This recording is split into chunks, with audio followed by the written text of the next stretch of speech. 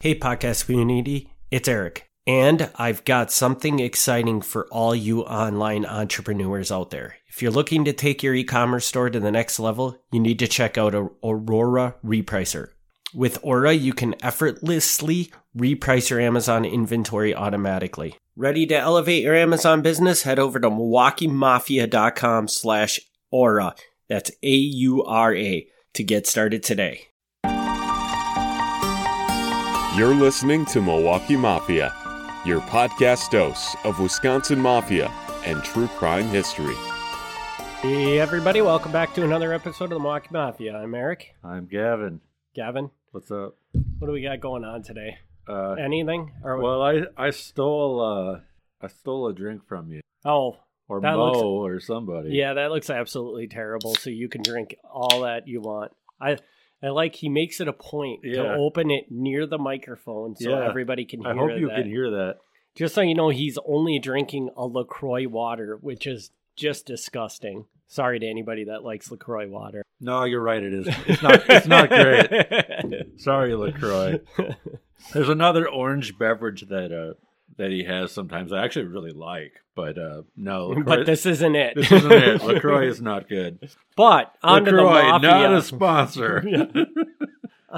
On to the Mafia subject. Yes. What are we talking about today? We're back on a timeline, I think, right? We are back on the timeline. So We are. today we're in like 61, 62. We're in that. Ooh, we're area. crossing into 62. A little bit of, don't think it's going to be a habit, but yeah. So who is this Mafia member we're discussing today? So today we're going to talk about Thomas Sorsey, and someone's going to say, like, that's not how you say his name, but I'm pretty sure I have this one right. And he's just a gambler. That's all this guy is. He's not a thief. He's not a killer. He's nothing of the sort. He's just a gambler. That's all he is. Is he an actual Mafia member, or is he just somebody that worked for... Well, it's iffy. If I had to say one way or the other, I would say no. But you're gonna hear that there's some maybe about it. All right, well, without further ado, let's hear this story. Yeah. So this is not just so people know right up front. This is not the most exciting story.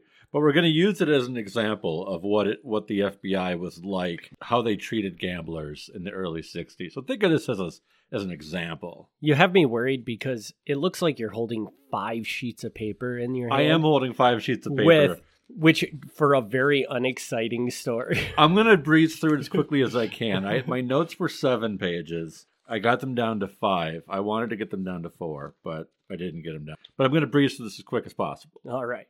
Okay. So we got Thomas Sorsey, born in Milwaukee, 1907. His family came from a place in Sicily, and this I probably will butcher, Altavia Milicia, or Milicia.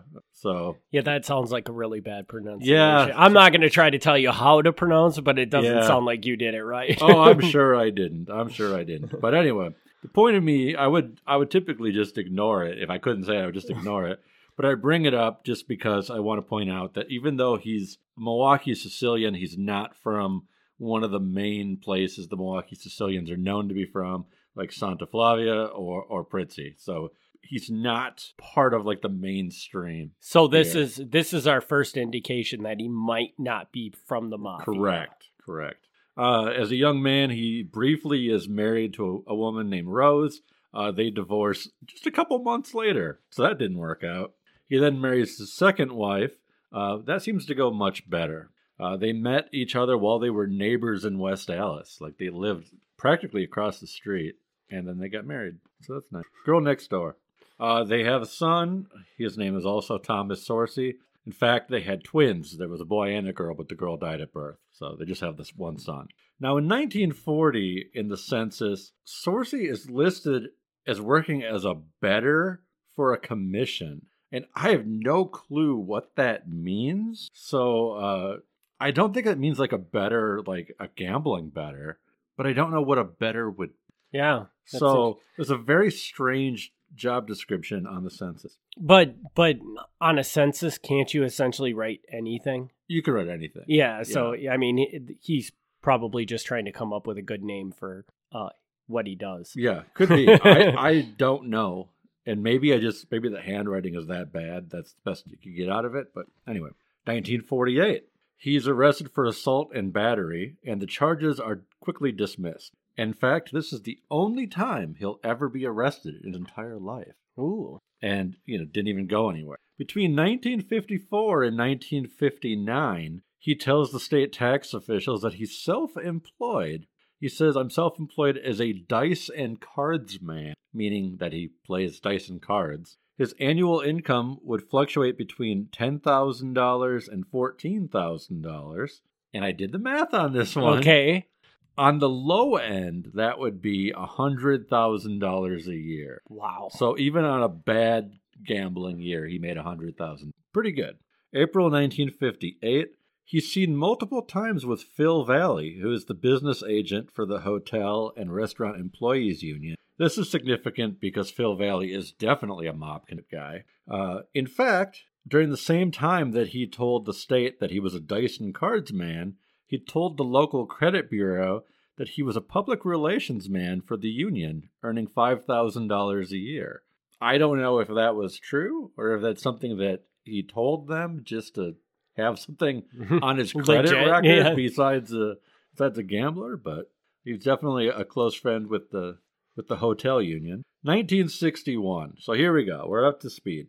In 1961, the FBI is cracking down hard on gambling. And I've probably said this in other podcasts, but just for people who forgot or didn't listen to those, what happened is in 1961, the federal government, and specifically Bobby Kennedy, the Attorney General, they were pushing for stricter gambling laws under the idea that gambling was where the mob made most of it, which is probably true. Several new laws were passed in 1961, and they all have like these convoluted names like interstate transportation of wagering information, which basically means you called somebody out of state and you placed a bet or you got information on how to bet.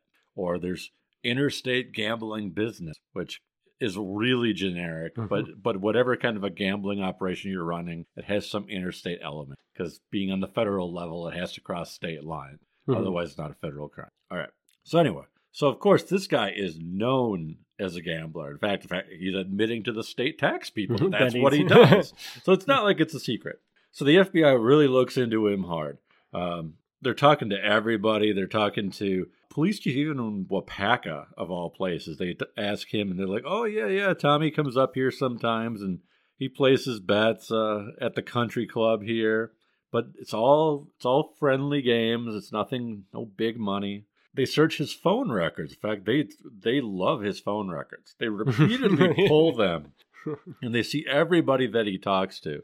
And I'm guessing the reason they're doing this is, again, to try to see if he's calling anybody out of state for placing bets.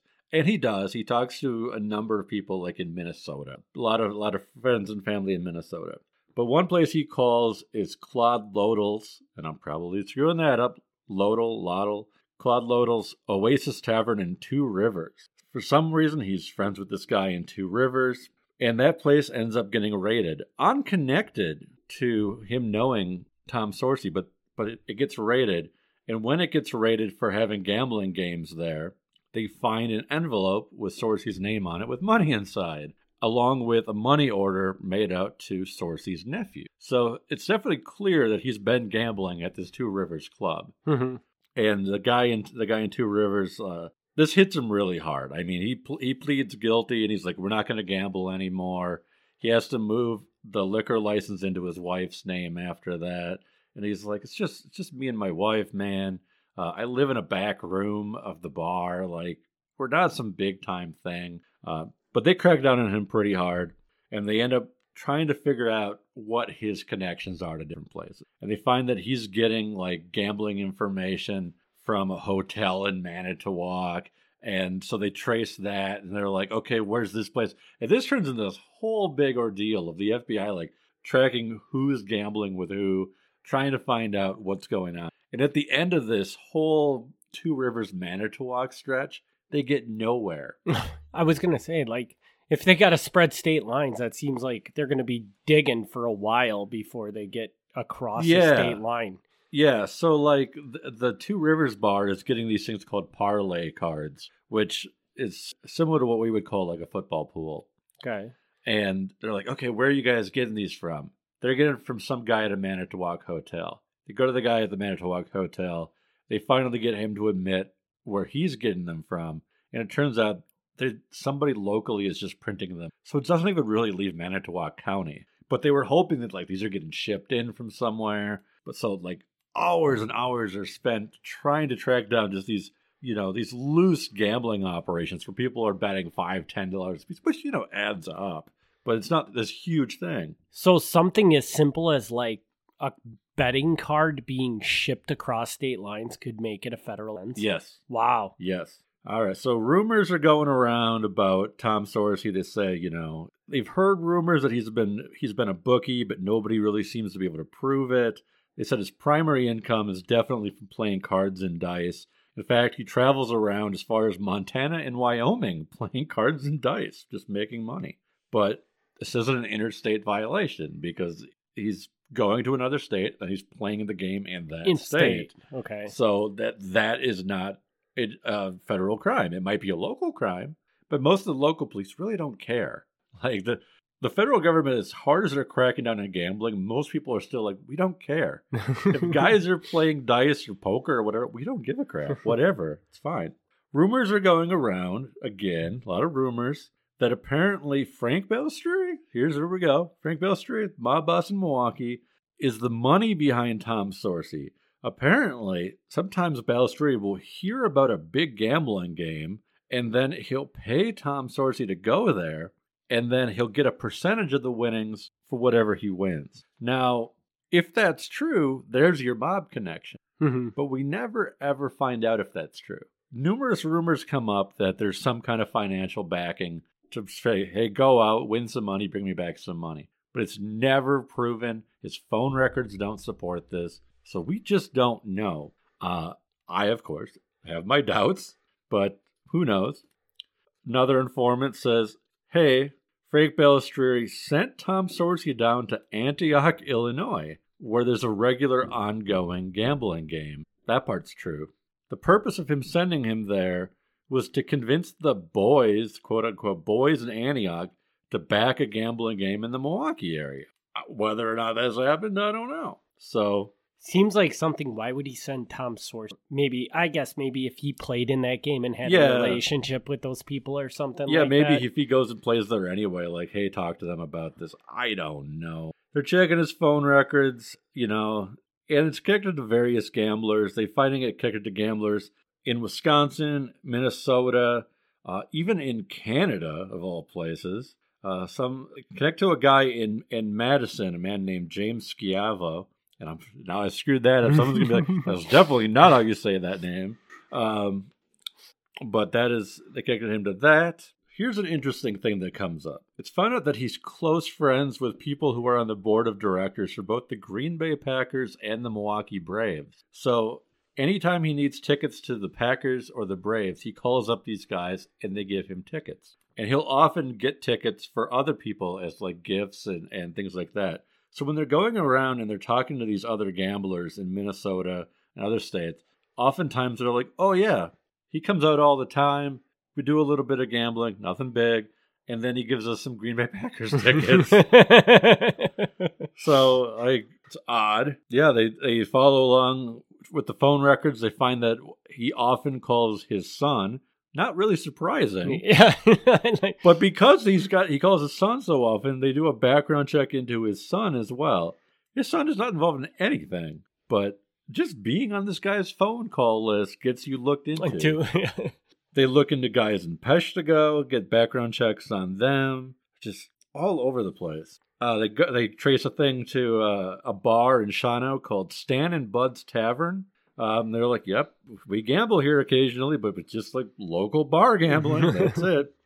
The only interesting thing about that is that Bud of Stan and Bud's Tavern is a man named Bud Hopt, who back in 1932, so almost 30 years prior to them looking into it, there was a murder of a high-ranking teamster just outside of his tavern. So he was around when that happened. but not that he killed the guy. Just happened to be at that bar. So loose connection there. They go to Canada. The FBI goes to Canada, talks to the people he calls in Canada, and they're like, "Yep, we have card games here. We have dice games here. Not really a big deal. Nothing really is going on. Yeah, a lot of shady characters show up and play, but that's it. Just a card and dice game. No one's really doing anything. Okay." So on and so forth. His phone records trace to a number of car dealerships in Wausau and Marshfield. And these car dealerships have these strange, rumors about them having questionable associates. And one guy who owns one of these dealerships used to be a bootlegger. Ooh, there's got these rumors. And apparently, even though they're in Wausau and Marshfield, a lot of their cars get sold out of state. Why this is bad, I don't know. Or why this happens, I don't know. It is unusual, though. You have to admit that. It is unusual, but yeah, so the FBI is like, why are so many of their sales going out of state? Like, I don't know. It's not a crime. One of the calls from his phone went to a dice manufacturer in Chicago called Hunt & Company. Hunt & Company was rumored to make cards that were used for cheating, cards that you could easily mark and you could cheat with. So they went to Hunt & Company, and Hunt & Company pulled their sales records, and they're like, yep, we did sell some cards to Tom Sorcy, but guess what? The kind that we sold him were plastic cards, which are really hard to mark because they're plastic. You can't write on them. And not only that, these are the same brand of cards that we sell to, stores all over the Midwest. So the ones he bought from us aren't special. He could have bought them down the street. They're like, nope, he's not even cheating at cards. They go out to Minneapolis. They find that he's friends with a former boxer out there, a man named Punchy Finelli.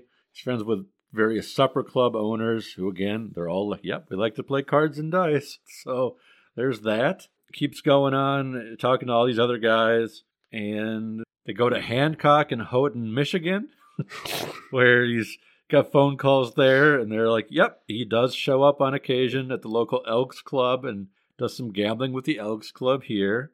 But again, it's local gambling. Just a bunch of old guys hanging out at the Elks Club. So they can't do anything about it. Can't do anything about that. They trace it to several people known to be gamblers in Mankato, Minnesota. Same story there. They trace it to a man named Robert Ombach in Green Bay, who's a mill worker at the Fort Howard Paper Company. He is very well known as a poker player in the Green Bay area. People are often seen to visit his house for poker games, including some high-profile businessmen. But again, it's just a poker game in a guy's house. So again and again and again, there's more to this. And yeah, it goes on like this. Every so often, again, a couple months go by and another person says, you got to look into Sorcy. He's financially backed by the mob. He's going to these games. He's winning money. He's bringing it back. He's paying the mob. And they're like, okay. So they keep looking into him. But every time they trace his phone calls, they find more gambling games. But it's always just a bunch of guys hanging out playing poker, which maybe he is. Maybe he's winning huge amounts of money and he's taking it home. But there's nothing involved. He's not placing bets over the phone. Mm-hmm. So they're just like, okay, can't do anything about that. They catch wind of a mob craps game happening at 1226 North Milwaukee Street. It happens 3 nights a week, and it's run by Harry D'Angelo and Mike Albano, who are both mob guys. So here we go. That part's correct, that there's a mob connection. The FBI is told that the games are actually funded by Tom Sorcy and another man named Wally Percenti, who I know nothing about, and they in turn are financially backed by Frank Balistrieri. This is not able to be proved. We do not know. So the craps game, that's true. The guys running it are mob guys, but there's no proof that Tom Sorcy is funding it or that he's being funded by the mob to fund it. So, and it seems to me like it's just as likely that this guy was a mob member as it is that he was just a really good gambler. And being a gambler, you're going to get wrapped up and involved with the mob because they're out there running all these gambling games. Right? I mean, right. either answer seems very, very reasonable. Right. And based on the evidence, I mean, I'm really trying to drive home the point here. The FBI is going out of their way Yes. to just look into everybody this guy knows. And they're not finding anything. So, like, this is how serious they took gambling, but it's not getting them anywhere. Do you know? So I assume you've looked into other gamblers at some point in time. Yes. The amount of money. So this guy, you said that he was making between $10,000 and $14,000, which was $100,000 to probably $160,000. Sure. Great money for a gambler. Yes. Other gamblers you've looked into, how do they compare to that? Or This guy is definitely making better money. he's making very good money. Like, sometimes the other kind of gambling, the kind that the FBI actually cares about, like if you're a bookie, you might make better money. But as far as actual gamblers, Like playing the games, playing the game, this guy's killing it. This guy is killing it. I mean, I don't know if people know how gambling works, but more often than not, you lose your ass. Like gambling is called gambling for a reason. Like, most people don't win. So, but there are people out there that do over yeah. and over again. There's definitely so, professional gamblers out there, but like, you can't win money unless a lot of people are losing money. That's how it works. Mhm. So this guy is definitely an anomaly. September 28th, 1962. They've been looking into this guy over a year, almost 2 years at this point. The Milwaukee FBI office sends a memo to the headquarters in D.C. about Tom Sorsky, and they say, do you think we can prosecute this guy? Do you think we found anything? They said, no, we could go after him for... This is one of those new federal crimes. Interstate transportation in aid of racketeering, gambling. Using the gambling as interstate transportation in aid of racketeering. And if that sounds really convoluted, it is. They said, well, he's traveling to other states to gamble, and this is probably helping racketeering, helping the mob. So there's that. They were of the opinion, the FBI was of the opinion, that this was possible if the evidence showed that the games rose to the level of serious income and weren't just friendly, casual games. However, they weren't sure they could do that. So after discussing it with Washington, D.C. and, the attorneys that would have to prosecute this, they decide, nope, and they shut down their case. They said, no, we're closing our file on this guy. It'd be hard to prosecute him. Maybe if he was the organizer of these games, but just as a player, I don't know. So they shut down his file in November 1960. Then they reopen it. Jesus. Then they reopen it. A couple months later, February 1963. They reverse course. They open the file back up based on new information. Now the information is that he's not just a gambler. He's a runner for the gamblers in Milwaukee. He's making collections and payoffs for other gamblers in St. Paul and Mankato, Minnesota. So now he is going across state lines. Bum, bum, bum. But let me guess, they research the hell out of this and find nothing. Right. Exactly right. They said, we can't even back this up. We can't even back this up. Like, the idea is that people in Minnesota are making calls to gamble in Milwaukee, or people in Milwaukee are gambling over the phone in Minnesota, and he's running the money back and forth. But they couldn't back that. So after all this time researching him nonstop in 1961, 1962, and 1963, they finally give up. And they decide that after looking into dozens of his friends and family and other gamblers, they're not going to do anything. So he goes on with the rest of his life, which actually isn't that long, because he only makes it to 1971 at age 63. So he doesn't live to be an old man. But it just passes away of natural causes. Passes away of natural causes. So again, I want to stress, I know this is not the most exciting episode. Nobody dies. There's not any big crimes. But just like, I really want to drive this home. The FBI in 1961, 1962 were absolutely crazy about gambling. So that was going to be one of my first questions was, this investigation, is this over the top for them? Or when you look at other investigations around the time, were they just hounding other people in the same way? This is not unique, but it is probably a bit more excessive. So, do you have a theory on why they were targeting this guy so much? Do you think it's Yes. because he was not quiet about the fact that his income came from gambling, right? Right. Yeah, I think there's a few factors here. One, it's clear that gambling is his primary income, whereas most of these guys who are gamblers aren't what you would call professional gamblers. You know, they might gamble each week on a football game or something, but like they don't rely on it for their income. So that definitely would catch their attention. Of course, then there's these rumors of mob backing, which I don't know that there's any truth to that. But if they hear these rumors, they're going to follow up on them. And it doesn't help his case, not that this is his fault, but it doesn't help his case that he does happen to be a Sicilian. Yeah, that's very true. If he was not Sicilian and someone said, "Oh yeah, this guy's a gambler, he knows these mob guys," they probably wouldn't look into him half as much. So that was working against him through no fault of his own. And then on top of that, I don't know, but I would suspect that the FBI is approaching this from the point of view where after they've invested so much time and resources into this, they're not giving up. They're not giving up. Yeah, it's like at this point, we've done this much. We got to keep going until we find something, which is probably the wrong approach.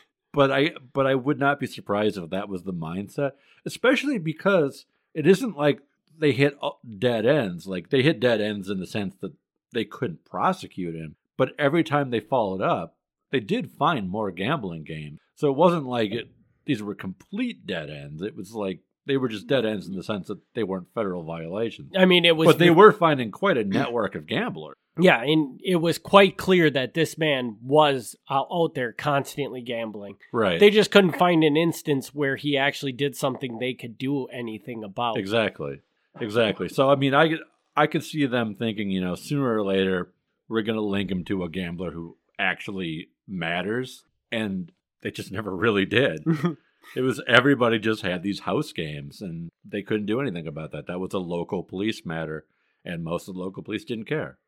So the other big question I had was, so the most logical connection I can see to him and the mafia, other than the fact that he's just in the world of gambling, so they're going to cross paths, is the fact that possibly Frank Balistrieri funded him. Possibly. Do you know of instances where the mafia or Frank Balistrieri actually funded somebody like this? No. That was just going to gambling games and winning money? Okay. That's the thing. Like, the other kind of gambling where somebody is a bookie and they're taking in money and paying money out. Yeah, the mob absolutely backed that up. Mm-hmm. But to pay somebody to travel and gamble and then bring back some of that money? No, I don't know that. And not to say that it's never happened, but it would be a very unusual setup. Yeah. And I don't even know how you would quality control that, Yeah, because how do you know that you're actually getting your fair cut or whatever? You give a guy $100, he goes, he gambles. How do you know if he won or he lost? Like, who do you check up on to know? He comes back, he's like, oh, I didn't win this time, and he pockets like $2,000. I have no idea how you would verify that. So it doesn't even make any sense to back a guy like that. I could see it happening though, because if he just got that reputation, and I mean, as long as he was coming back and giving you more money than you gave him, I mean, it's a win-win for you, right? I could see that, or if it was local, if there was a regular craps game, poker game going on locally, and you sent him in like that, I could see. But yeah, unless he's consistently bringing you back money. I don't know what the motivation would be to be like, hey, go out to Minnesota, play some poker, and bring back some money. Like, that seems like a real risk. Yeah. Yeah. And it would make sense if they were like paying him to go into their own games and play it, maybe. That's what I'm saying. Because then they could regulate it. Like, they would know exactly That's what I'm saying. If there was like a local game and they knew the guys who were running it, then that'd be like the ringer. Mm-hmm. Be like, oh, the house is going to win some money. And this guy's going to win some money, so we win two ways. Like that, I could see. That makes sense. And that makes a lot of sense. Yeah.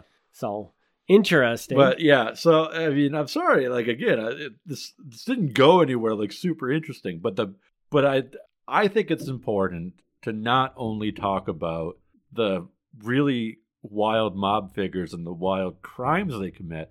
I think it's interesting to look into law enforcement as well. I find that angle equally as interesting. So I hope other people do too, because just thinking about the huge amount of man hours they put into this, you translate that into what they're getting paid to do this, which comes back to tax dollars. And I don't want to make a political point. That's not my intention here. I'm not trying to make a political point.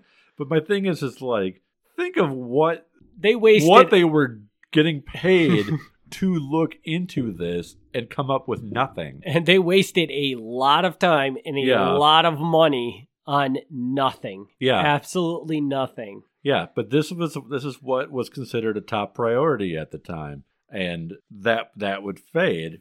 I mean, it would take a while for it to fade, because at least up through the 70s, they were still cracking down on this pretty hard. But not as hard as they did originally. As soon as the law passed, it was the hardest. So the early 60s was like peak gambling crackdown time. Did that hurt gambling at all? Like, do you see like the mafia kind of get away from gambling after that date, after that law was passed, or did it have really no effect on it? I can't say it didn't hurt them. It's not helping you when your bookies are getting arrested. And then, they come in and they steal the money. Well, not steal. That's the wrong word. But when they, take the money that you've collected for gambling, that's definitely not helping you. But they didn't stop because, I mean, as late as the late 70s, early 80s, the guys in Milwaukee were still getting busted for being bookies and things like that. So it's not like it went away. It didn't go away, possibly slowed down.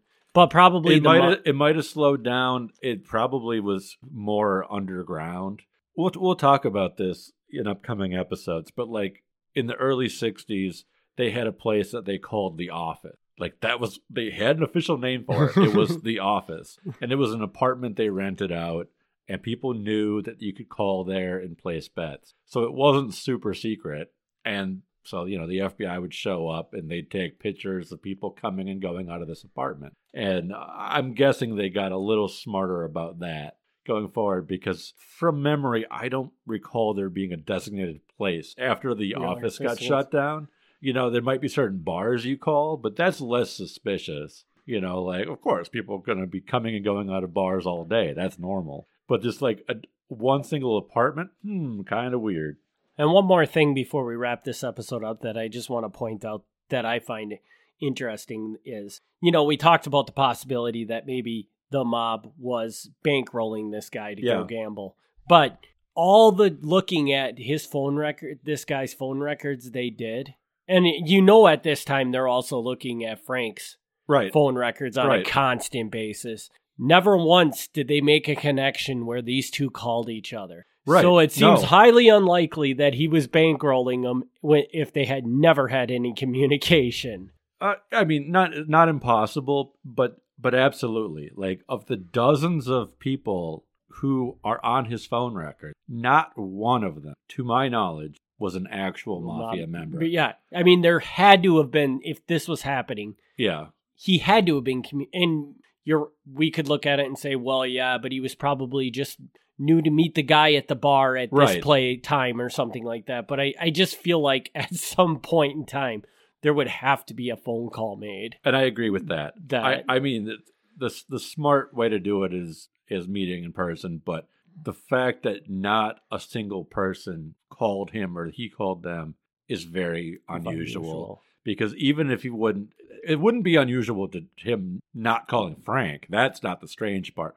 But to not have one of Frank's guys even call him. Yeah, or something. Yeah. Like, totally. So, yeah, it's the evidence of any real strong mob connection is not there. So, unfortunately. So as I said in the very beginning, if I had to come down one way or the other, based on the evidence I have, I don't think Tommy Sorcy was a mob guy. He was definitely looked into as though he was, but I don't think that he was. I would agree with you. I think he was just happened to be a Sicilian that was really good at cards. Yeah. And got targeted because of that. So, interesting. Well, do you got anything else you want to add to this one? Nope, not before really. we wrap it up? Not really. I mean, we'll have future gambling episodes, but I'm pretty sure any other time we talk about gambling, it's going to involve some actual like big raids and stuff like that. Not just a guy going around playing poker. All right, then we'll wrap this episode up. And as always, we're wrapping up the end of the year, so we just want to give everybody one more. Thank you very much for the continued support. Oh, yeah. I don't know if either one of us would ever believe this thing would still be standing after 2 years. I don't know how you feel about that. I'm actually, to be completely honest, if you had asked me on episode 1 if we'd still be going 2 years later, 50-50 at best. Yeah. So I'm pleasantly surprised Nice. with how well this has been going, and now I look forward to it. It's a lot of fun. So Yeah. So thank you all for making that happen. And as always, if you enjoy this podcast, leave us a review on your favorite podcast player. We're gonna really start pumping out the Patreon. So oh yeah, we have a Patreon. You can find it at MilwaukeeMafia.com. Go check that out. You can get access to bonus content, free books, and even an opportunity to get on this podcast with us. So check that out. And Gavin, you want to hit them with your contact info? yeah. I guess if you're still listening at this point, you can reach out at MilwaukeeMafia@gmail.com or just go to the website MilwaukeeMafia.com. I'm not even going to mention the Facebook anymore because I don't want you to contact me through Facebook, so don't do that. I will find it eventually if you do, but just use the email. Come on. MilwaukeeMafia@gmail.com. All right. That's Gavin's putting his fist down on Yeah. that one. So we thank everybody for tuning in. We'll be back next week with a Patreon episode and 2 weeks with a new Mafia episode. Thanks, everybody. Thanks for tuning in to the Milwaukee Mafia podcast. Join us next time for another look back at Wisconsin Mafia and true crime history.